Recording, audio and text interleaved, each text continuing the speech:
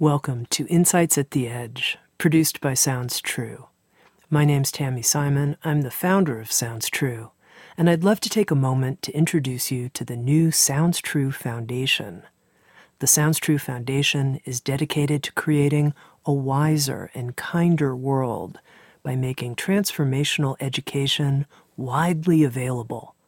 We want everyone to have access to transformational tools such as mindfulness, emotional awareness, and self-compassion, regardless of financial, social, or physical challenges.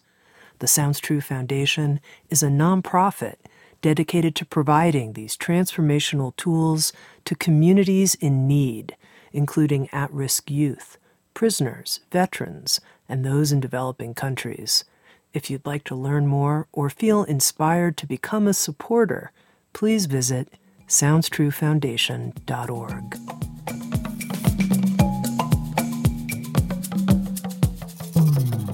You're listening to Insights at the Edge. Today, it is my deep delight to have as my guest A.H. Almaas. A.H. Almaas is the pen name of Hameed Ali, who has written numerous books, including Runaway Realization and The Unfolding Now. In 1976, he founded the Ridhwan School, which is a worldwide organization dedicated to the path of spiritual inquiry and development called the Diamond Approach. In my own life, speaking with Hameed has been some of the most instructive and illuminating conversations that I've ever had the pleasure of having. In this conversation, Hameed and I talk about presence as an elixir of enlightenment, and this is an introduction to a new 8-week online course featuring Hameed, the co-founder of the Diamond Approach, Karen Johnson, 2 senior teachers, Deborah and Morton Litovsky. The course begins on April 1st, and you can visit us at SoundsTrue.com to learn more. And now, let's dive in and venture into the heart of enlightenment. Here's my conversation with Hameed Ali.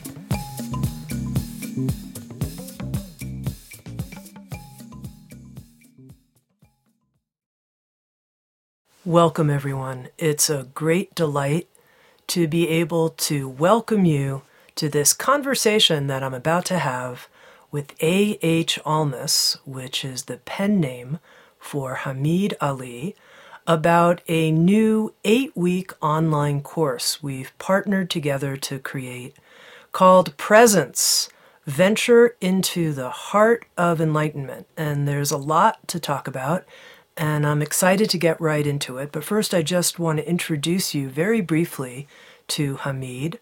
Along with Karen Johnson, he is the founder of the Diamond Approach, which is an inner work school that takes students on a path of self-realization to discover what Hameed calls being a true human being.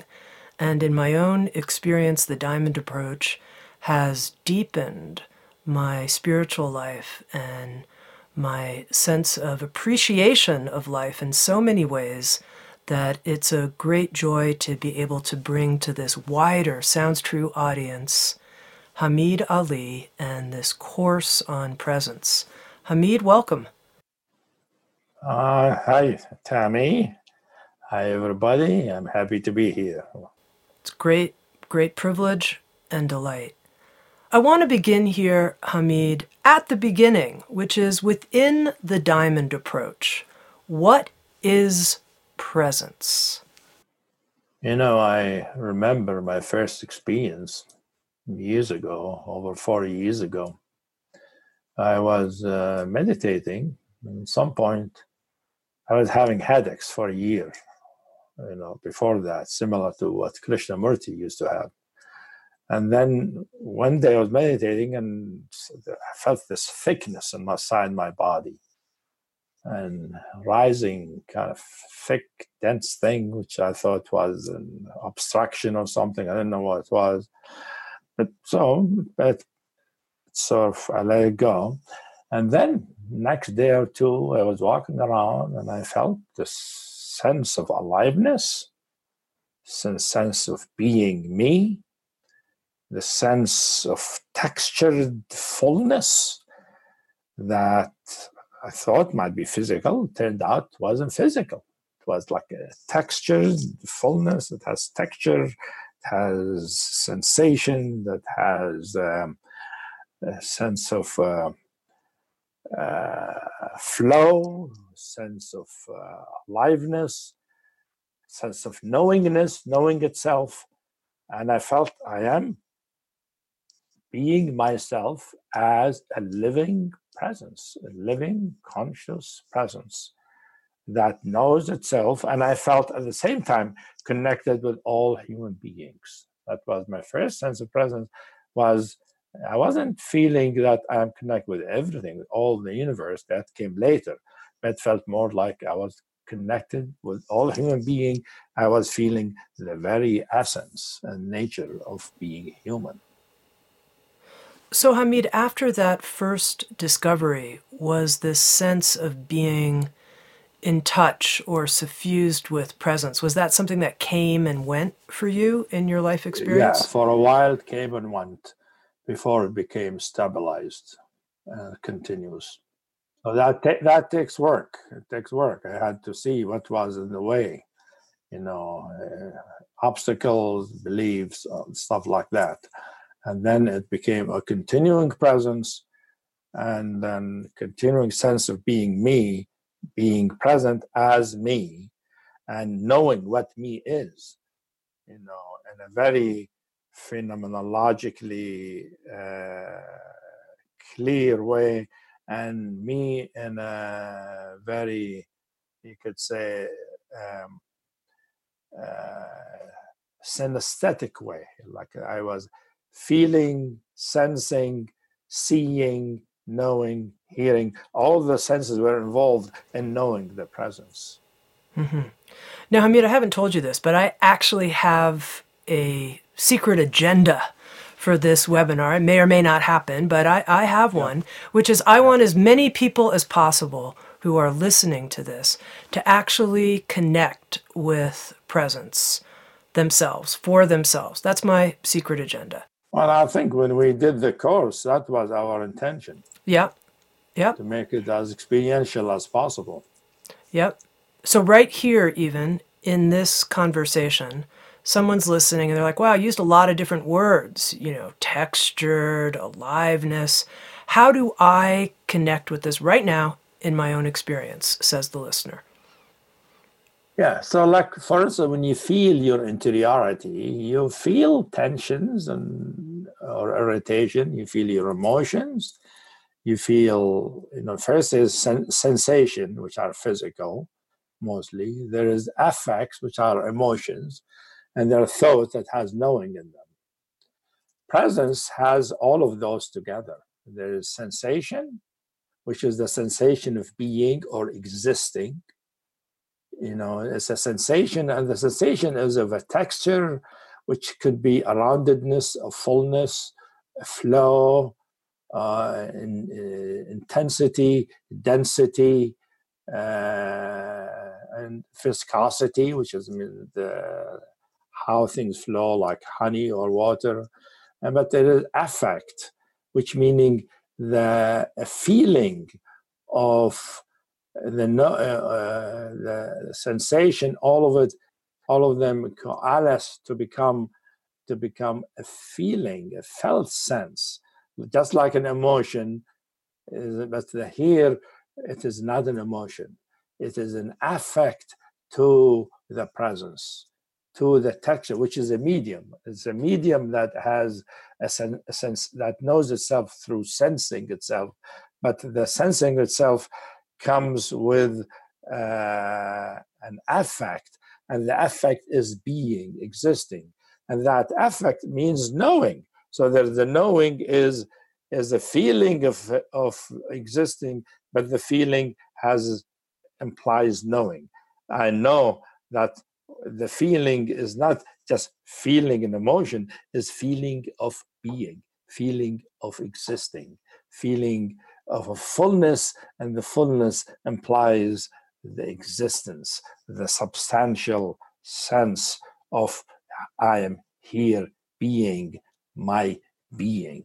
So the knowing and the affect and the sensation are all integrated together as one experiential thing, as a manifold or a medium of subjectivity that has no boundaries and no form or shape, but has all those elements of experience all integrated as one thing, which is usually called gnosis or noesis or yeshe or ma'rifa for the Sufis.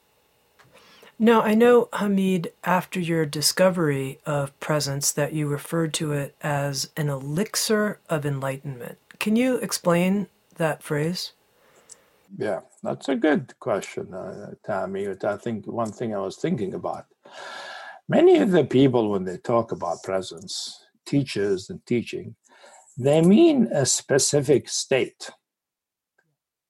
Like I was remembering, listening to a video by Eckhart Tolle titled "The Essence of Presence," the true or the nature of presence, and he has a very nice, presentation, and finally he comes to the punchline, which is, he says, the way it's experienced as spacious clarity, and which I resonated with, appreciated.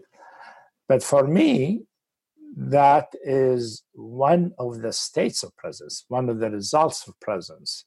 It is not the presence that I call the elixir of enlightenment. It's the same thing similar to Dzogchen, for instance. They talk about presence because for Dzogchen, at least, they go further than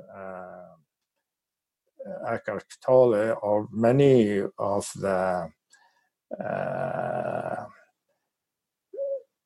Advaita Vedanta, like Francis Lucille, Robert Spira, Muji, all of them. They talk about presence, but they talk about it as consciousness, pure consciousness, consciousness of itself.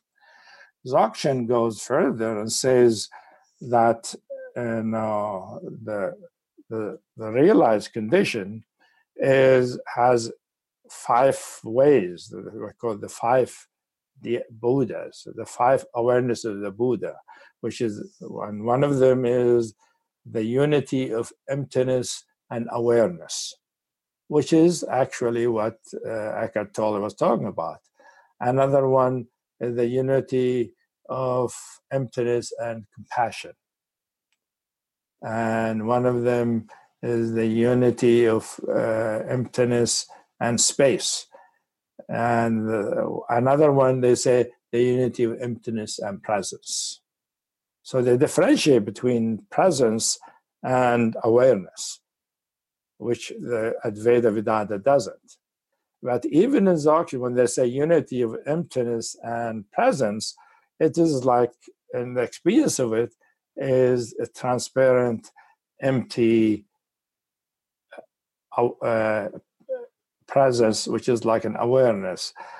But that is only one state of presence, the way I see it. It is not the elixir.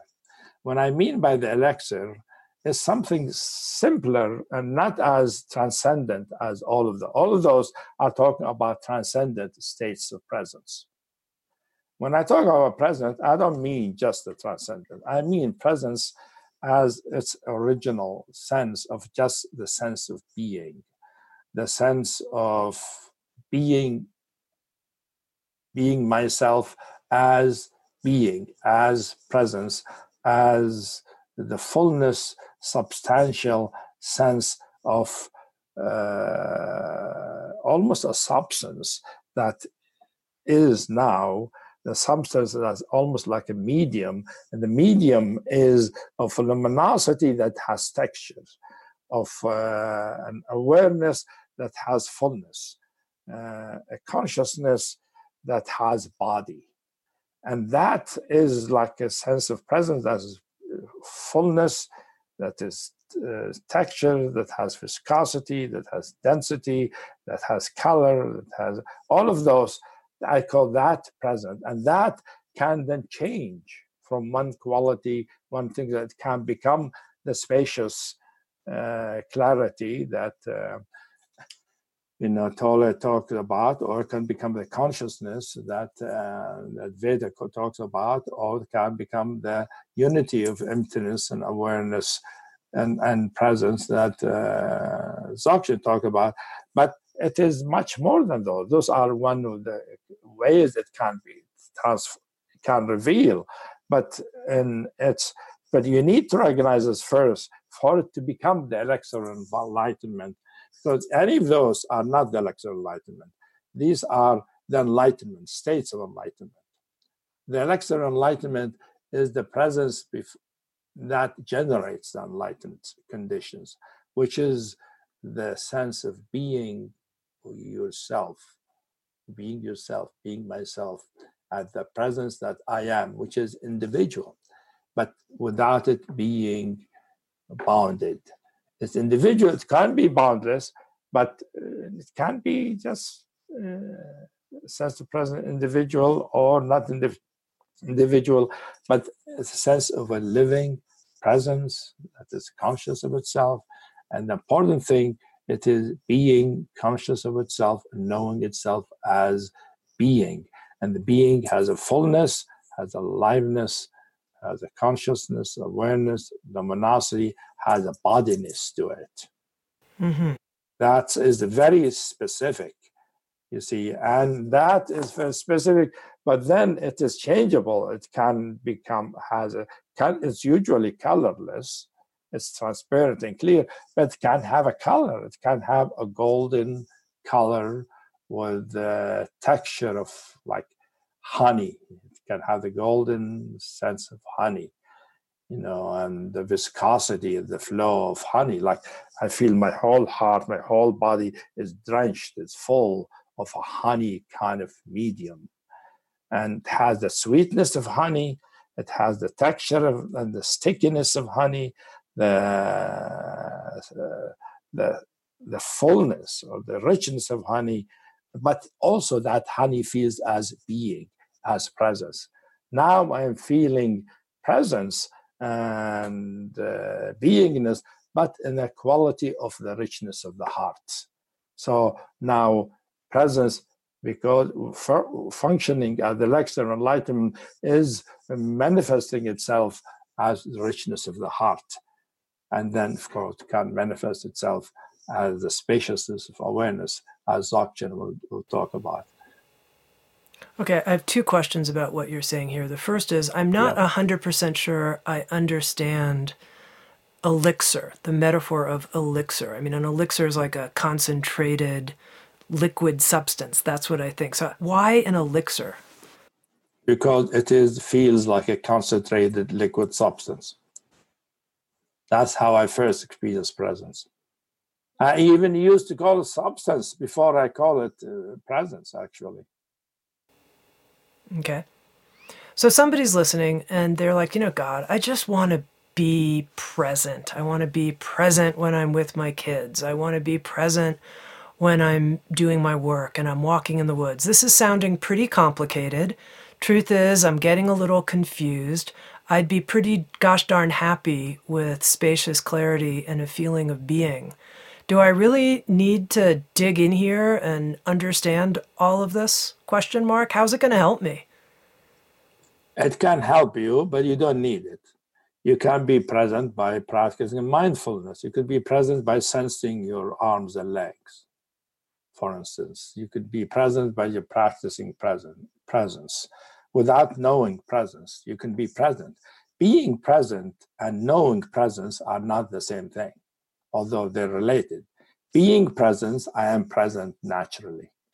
But if you just want to be present to your family, you don't need to know yourself. To know yourself, you need to know presence. Okay. So you need to be interested in spiritual transformation, realization, to want to know about presence. If you just want to be present, many people talk about being present. Even business people, politicians talk about, let's be present now. That doesn't mean anything about spirituality. It means presence of mind. What people talk about presence is presence of mind. The presence I'm talking about is the presence of being.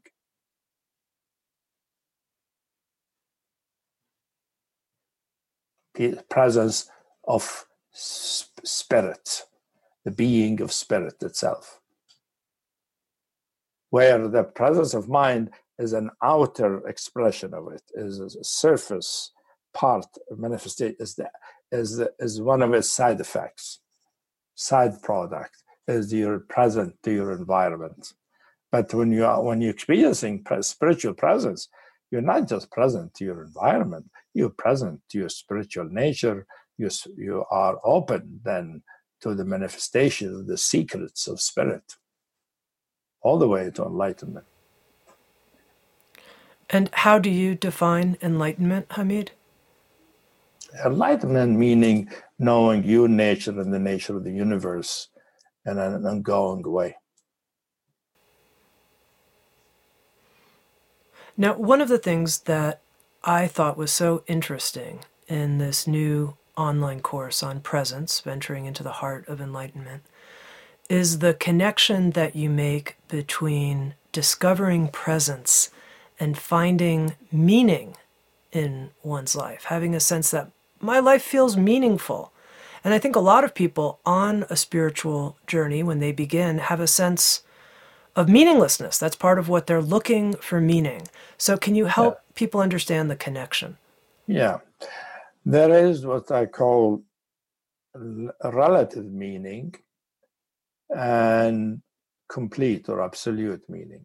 Relative meaning is that you find the meaning of your experience right now.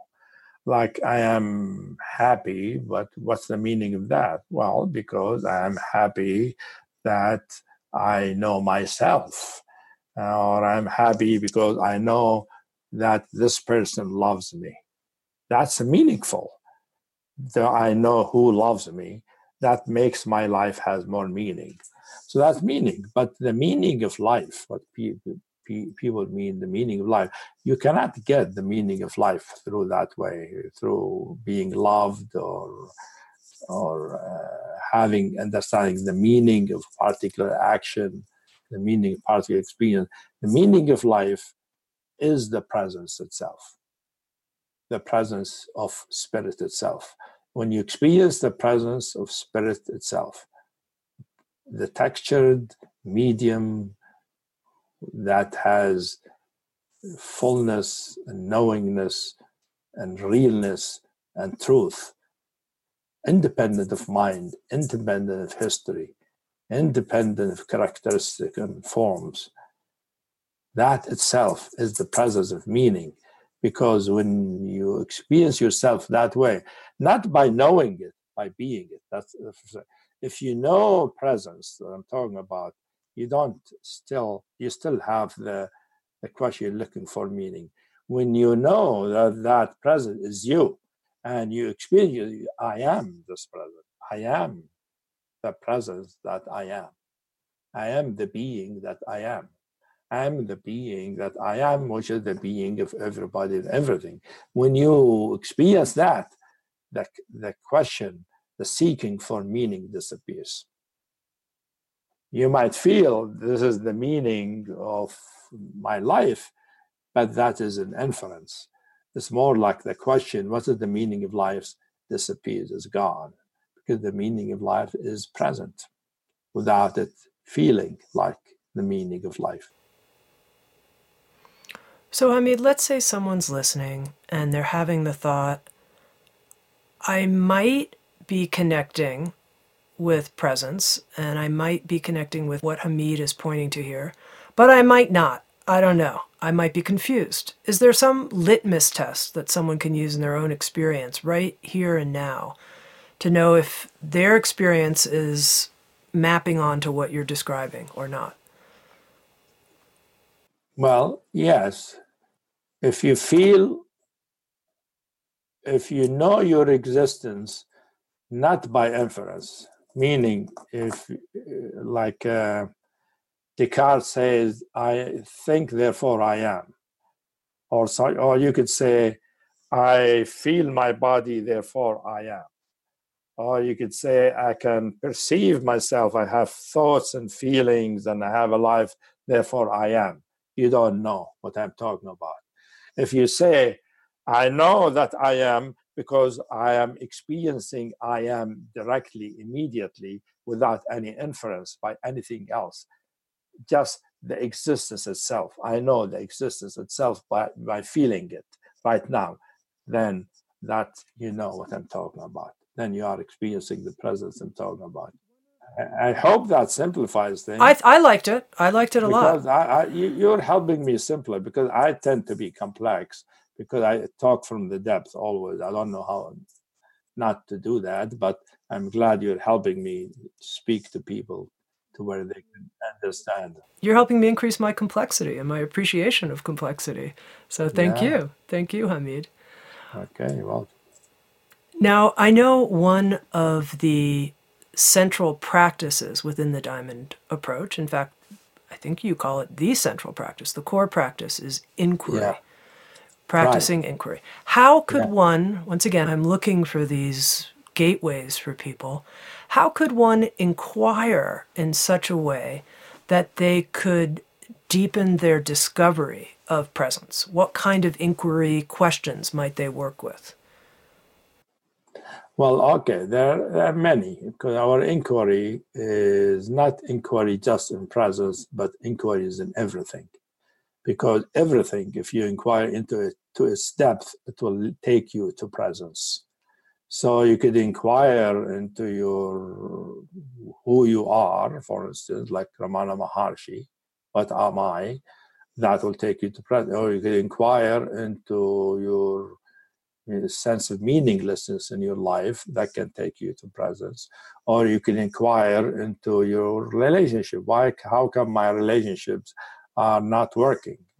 And then that could take you to, what is relationship for me? And that will take you to, what does relating mean? What does relating mean? What does feeling I am related or I am relating to somebody mean? That will take you to a certain form of presence that has to do with relationship, with relating. So inquiry is inquiring into any part of our experience, and by letting our experience be, not interfering with it, not trying to change, not trying to use it to take us anywhere else, but just want to know the truth of it, the meaning of it. If we do that, the experience of its nature will transform, or will begin to reveal more of what it is about. And if we could continue inquiring and not just stop there, not assume we know, that there is always something we don't know, we continue to be interested and curious, that unfoldment of meaning of our experience will develop naturally into the meaning that is presence. That is actually why the Sufis word for presence in Arabic is ma'na, which means meaning. Use the word meaning to mean presence.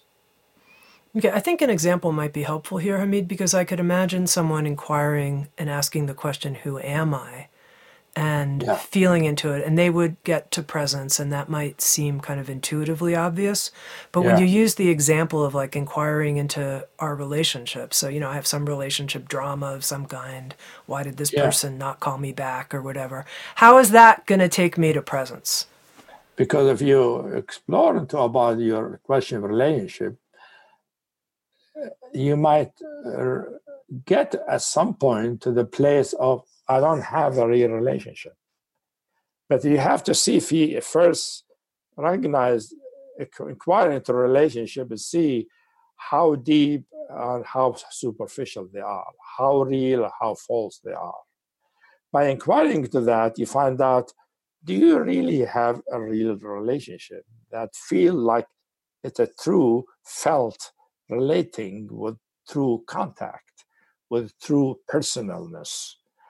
And if you inquire into that, very likely for most people will feel, no, they don't have something like that. What they have is a story or some kind of a role they play with each other's, like a husband and a wife and all of that. We have the activities we do together. We enjoy each other, but the actual sense that I'm in direct personal contact with you, with somebody, that eludes. I don't know what that is. If you get to this place, I don't know what that is good. But that will open you to some kind of openness, spaciousness. Might be a difficult openness at some point, a difficult emptiness, because you feel the absence of a true relationship, the absence of true contact, the absence of true personalness. If you let yourself feel that absence, that might allow the true presence, that is true relational presence, arise, which will feel like personal sense of presence. It's a presence that also has a sense in it of being personal, able to relate personally without personal stories.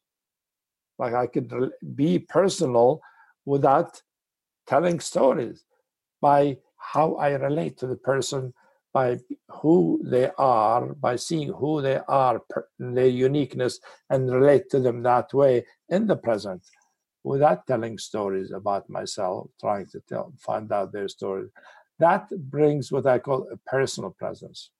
So I just gave an example of how to discover personal kind of presence, which is a presence that appearing in a quality of being personal and relational and contactful, which is the essence of contact. Mm-hmm.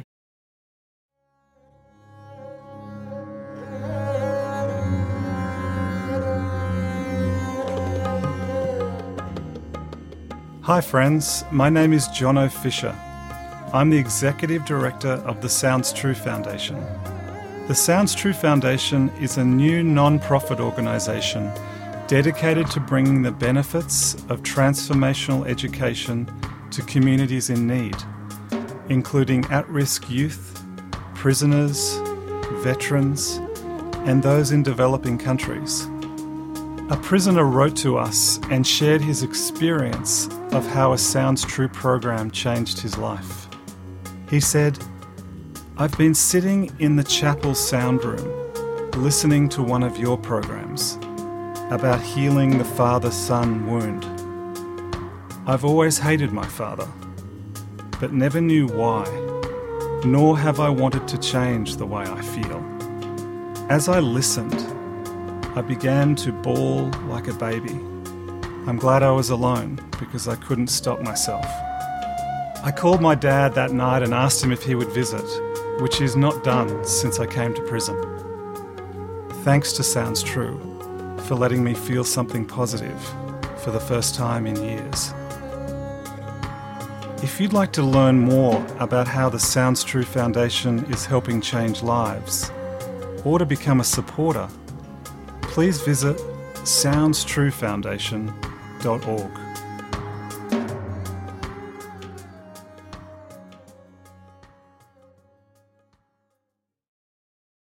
Now, in the course on presence, venturing into the heart of enlightenment, at one point you use this really interesting phrase that if we can connect and stay with a feeling of a deficit of some kind, in the example you just gave, I was reflecting on a certain relationship in my life that does feel like it's surface, not really there, that you called it a jump gate.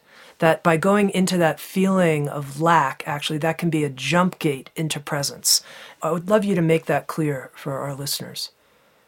Well, usually the transition from the ordinary experience, which is the experience of the personality or the self, to the realm of spiritual presence, you have to go through a transition. And the transition is a kind of a hiatus, a kind of an abyss, kind of an emptiness, kind of not knowing not knowing, which can feel like, I don't know, I'm lost, I don't know,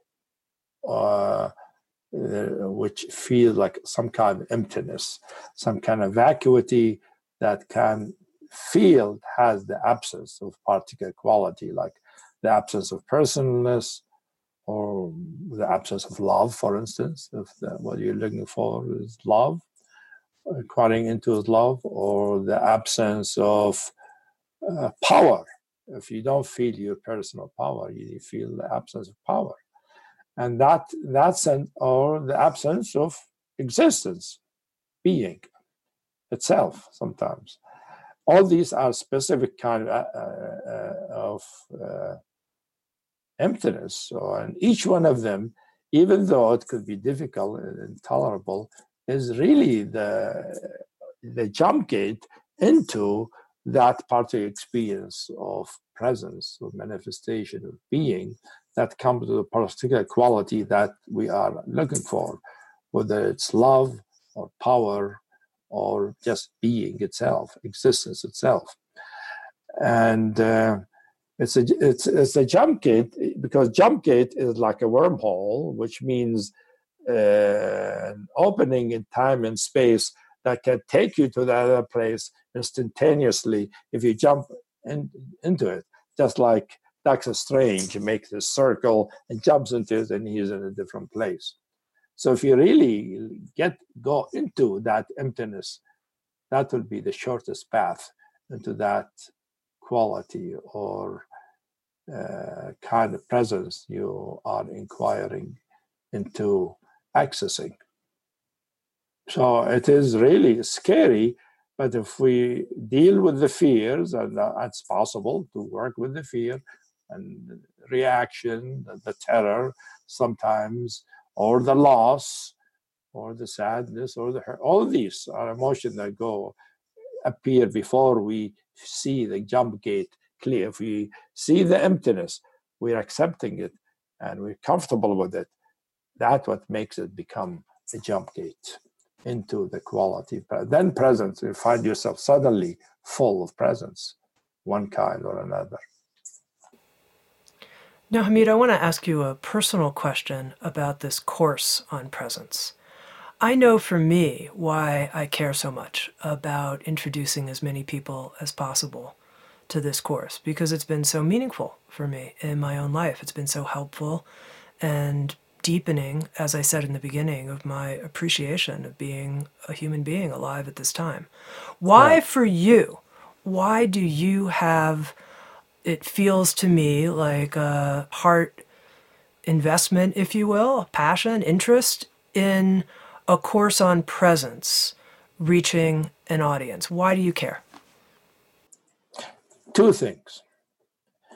The personal one, is I know by me learning about presence, I'm liberated.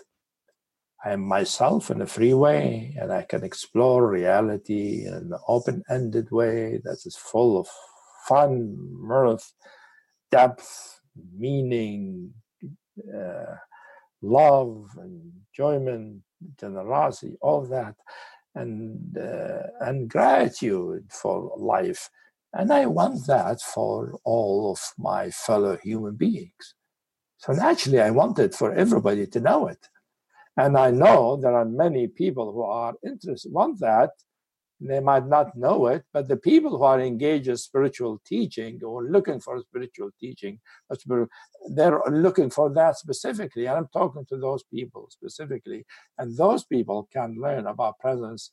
And if they learn about it, they have the opportunity to be somebody like me and other people who have found themselves and have been liberated. That is one reason. The other reason, I am the mouthpiece of a particular path, a teaching, a diamond approach.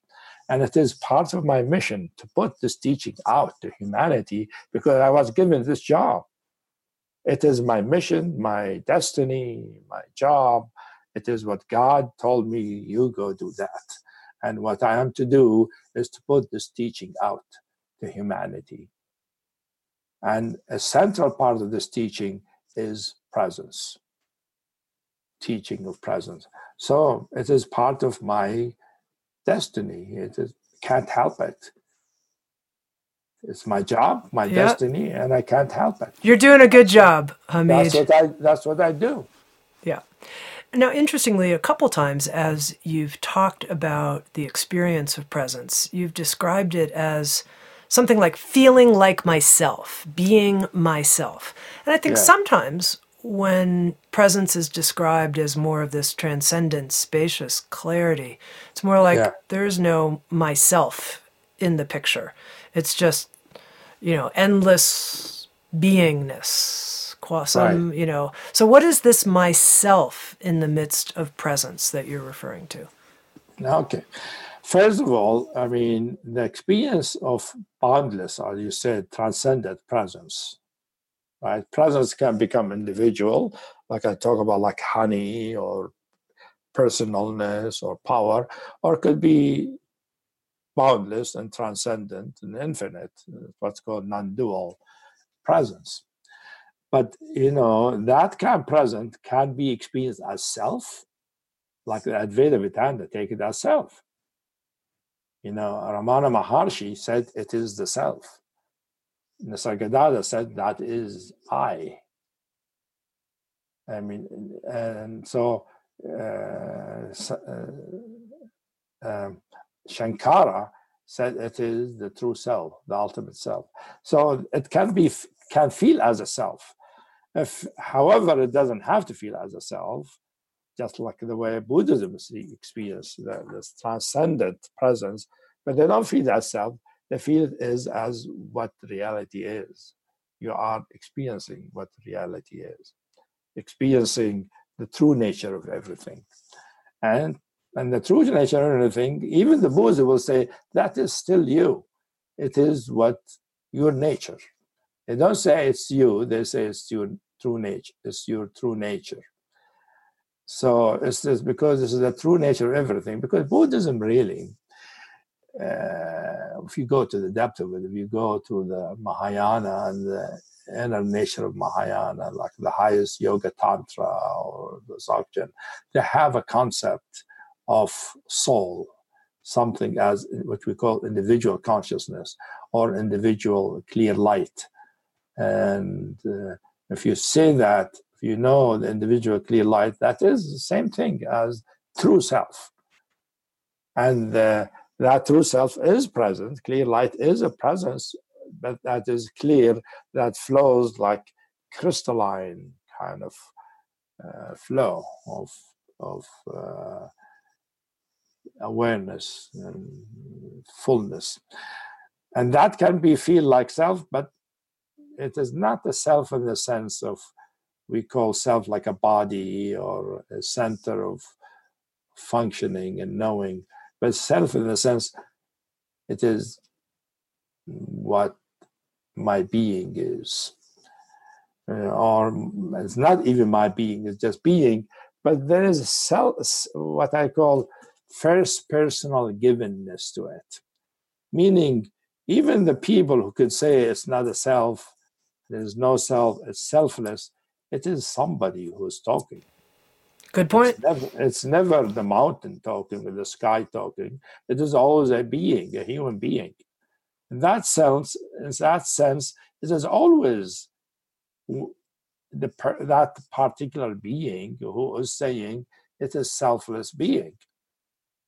In that sense, it is connected with that person. In that sense, that's why I understand the Vedanta or the Hindu, why they say it is the true self. But you can experience it as a selfless being. Mm-hmm. Interestingly, Hameed, in this 8-week course on presence, and I do want to let our listeners know that the course begins on April 1st, and as part of the course, there will be 3 question and answer sessions with Hameed where you can ask your questions about the course content, and also a question and answer session with Karen Johnson. In the 8 weeks of teachings, quite a bit of attention is given to this knowing of ourselves, as you referred to it, as individual consciousness or as a soul.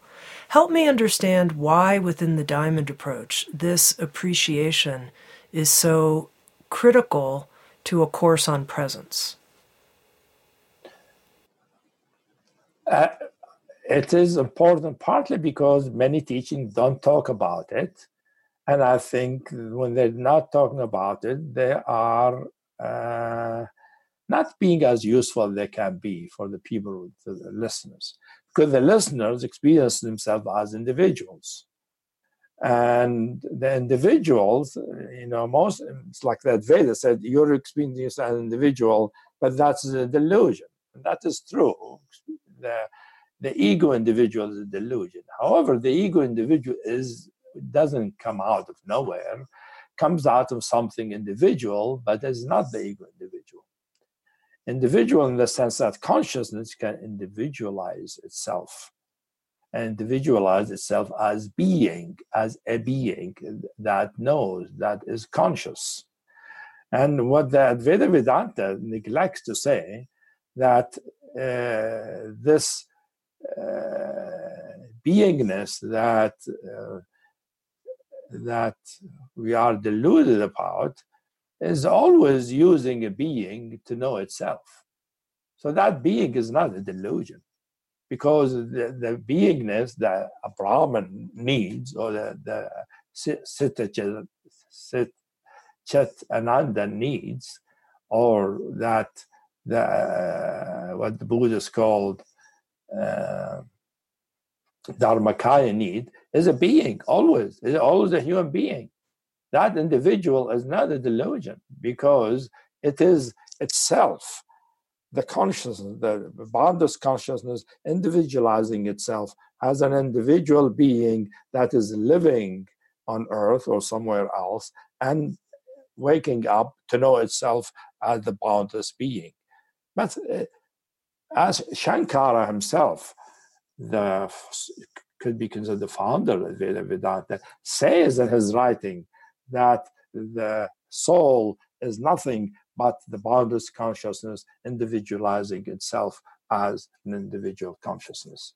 And it's this individual consciousness that learns, that wakes up to true nature. True nature doesn't wake up to itself. It wakes up to itself through an individual. That's what I call the first personal givenness to any experience, including the experience of enlightenment. It's always a person, somebody who is enlightened. You cannot say Buddha nature is enlightened. It's already enlightened. But it has to come through an individual. And that individual cannot be a delusion, cannot be a makeup. Why does true nature, which is fundamental, ultimate truth, need the delusion or a lie to know itself? And that's why I disagree with the new Vedantists who say it's an illusion or a make-believe. It's real. The individual is real, and it's very important, this teaching, that is part of the mission of this teaching, is to show this age that you as a human being, there's something real about you, because your true nature as an individual is a consciousness, a soul that lives and knows and can know itself as presence, as a living presence that can think, feel, and know. But fundamentally, it is a presence, and this presence that can know the transcendent presence. So the transcendent presence is the inner nature of this individual consciousness. So in the individual consciousness, the soul is the expression of the boundlessness, of the infinity, of the transcendence in life, in manifestation. It's like a protrusion of the purity of consciousness into manifestation. That is not just pure consciousness, but an expression of consciousness. In appreciating oneself as a real soul, as a real human being soul, how do I not get confused with ego identifications in the process? So I think that's where people are like, I don't want to identify with, with my ego here. It sounds dangerous. Of course, that's the problem. And that's why Vedanta, the new Vedantists, don't get it, because they think that if you are individual, you're going to be ego. And there is that danger if you take your ego as your soul, because the ego is nothing but the soul that misidentified itself through the structuring of time by taking roles and self-images and impressions of the past, and that way structuring the soul with those images to know yourself. But to know the soul, you have to let go of all these things and know how you can be an individual consciousness without the history. So the litmus test is that the soul is independent of its history, independent of its images, independent of its relationship, independent of its mother and father, to know itself as an individual consciousness. Now, one of the things that you teach in the Course on Presence, when you're talking about the soul, this is a statement from the Course, the soul is an organism that grows and evolves. I thought that was really interesting. Can you help me understand that, Hameed? Yeah. Pure consciousness or pure presence is just beingness that is. It's perfect in what it is. But as it manifests, individualizes itself as a being, that being is an organism of consciousness. Like consciousness manifests an organism of consciousness, or puts itself into organism of consciousness made out of consciousness, but at the beginning it is sort of not that developed, not refined. It's more sort of an animal level, knows itself as body or through the body, but doesn't know itself in itself as consciousness. As it learns and develops and grows, and because it needs to develop and grow, it first has to survive through a body, because it needs a body. As you know, Buddhism says you have to be human to be enlightened, for instance. Why? Because you have to have a body. You have to have sense organs. You have to develop a capacity of knowing and discrimination. You have to develop a mind with a knowing to become enlightened, because you need knowing to know you're enlightened.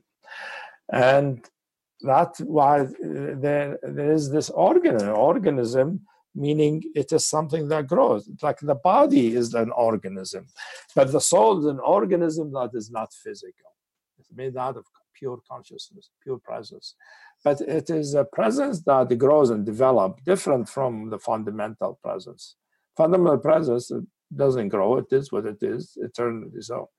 But it comes through an organism that develops, and its development, when it is mature and developed, it knows itself as this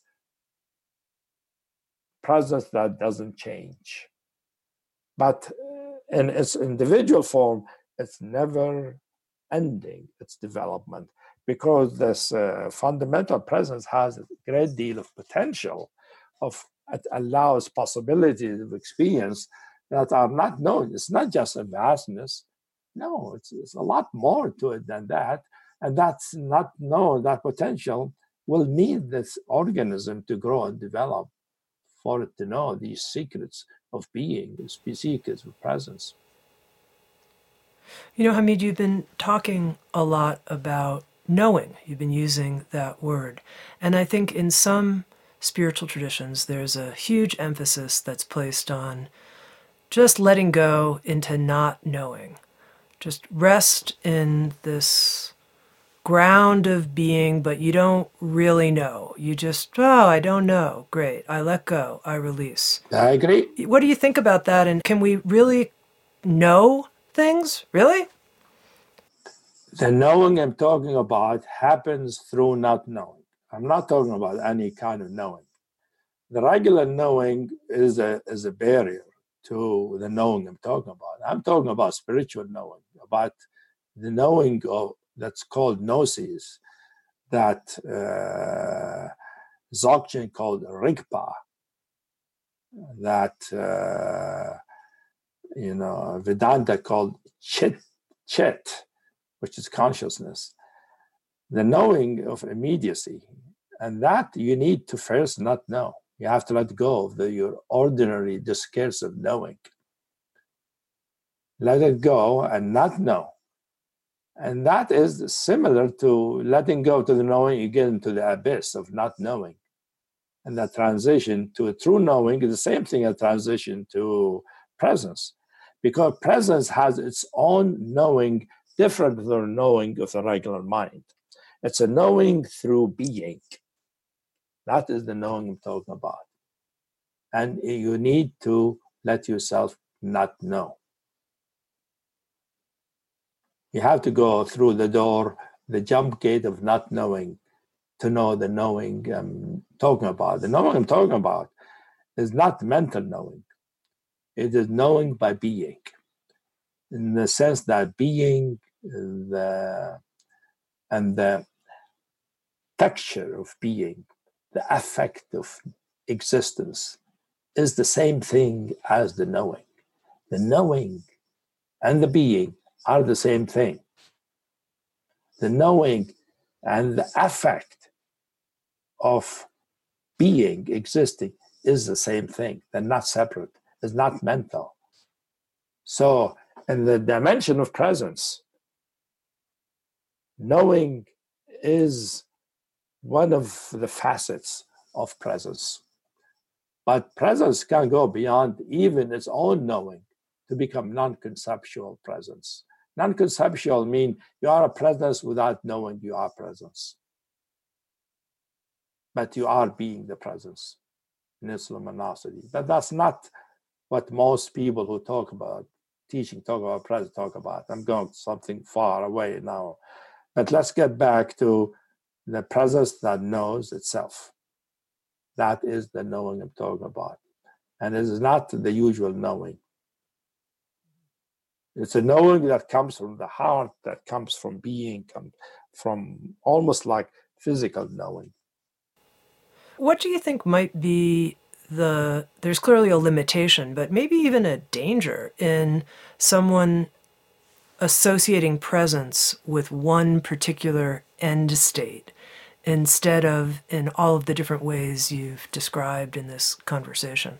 Well, that's what many of the teachers and teaching fall into. That's kind of limitation. I mean, that is what I did in my last two books. The Runaway Realization and the Alchemy of Freedom, is to show that there are many ways of realization, many ways of enlightenment. Each one of them is an expression of presence. See, presence is the elixir that allows all these to happen. So experiencing presence as just consciousness, or experiencing presence as just pure empty awareness, experiencing presence as just pure love, everything is love. It's true, it's good, it's liberating, and it's enough really for a human being. But it's also a limitation. If you really are an explorer of reality, or you want to be a complete human being, you need to let go of those limitations and always not know. Whatever we know, the knowing shows us there is more bigger mystery that we can find out more. There's no end to the being, the knowing of being, the knowing of the possibilities of presence. It's endless. It's an endless giver and gives life, fullness, heart, love, freedom, awareness, consciousness, power, and many ways of perceiving and knowing that are not available to the ordinary mind. Even experience changes until its meaning, Finally, Hameed, I just want to end with this one last question. You just mentioned becoming a complete human being, And your final talk in this 8-week course on presence is titled Becoming a True Human Being. And there seems to be this connection between being a true human being and a complete human being. Tell me what you mean by this. A complete human being, by what I mean, it's a concept that is used by Western spiritual tradition, like the Kabbalah, the Sufis. They talk about the complete human being, so we call it the Insan al-Kamil, the complete human or the perfect being. Basically, what that means is that you are both the vastness, the transcendence, and the personal, the individual human being. And by being both at the same time, and they're both real, like one of the Sufi greatest of the Sufi teachers, Hameed Ali said, God needs the soul as much as the soul needs God. The soul needs God to exist, and God needs the soul to know its creation. So the complete human being is the one who has both sides, who lives in a sense in both worlds, the ordinary world and the transcendent world, and is open to other ways of transcendence, and other ways of living in this world. So the complete human being, complete in the sense, has both sides, but also has an openness that is open-ended, that's never-ending learning. It's open to learning in all its possibilities. So it's enlightened, complete in terms of enlightened, but not complete in terms of what is possible, because what is possible is infinite. That's why we call it a complete human being, you see. It's because the human being is infinite in one's potentialities. Hameed, I have to say, I think you're doing a very good job doing your job, introducing people. Thank you, Maggie. Introducing people. Bring richness and freedom to the life for as many people as possible. Thanks for listening to Insights at the Edge, produced by Sounds True. At Sounds True, we are dedicated to creating a wiser and kinder world by making transformational education widely accessible. The new Sounds True Foundation exists to remove financial barriers and make sure that people in communities of need have access to transformational tools and teachings.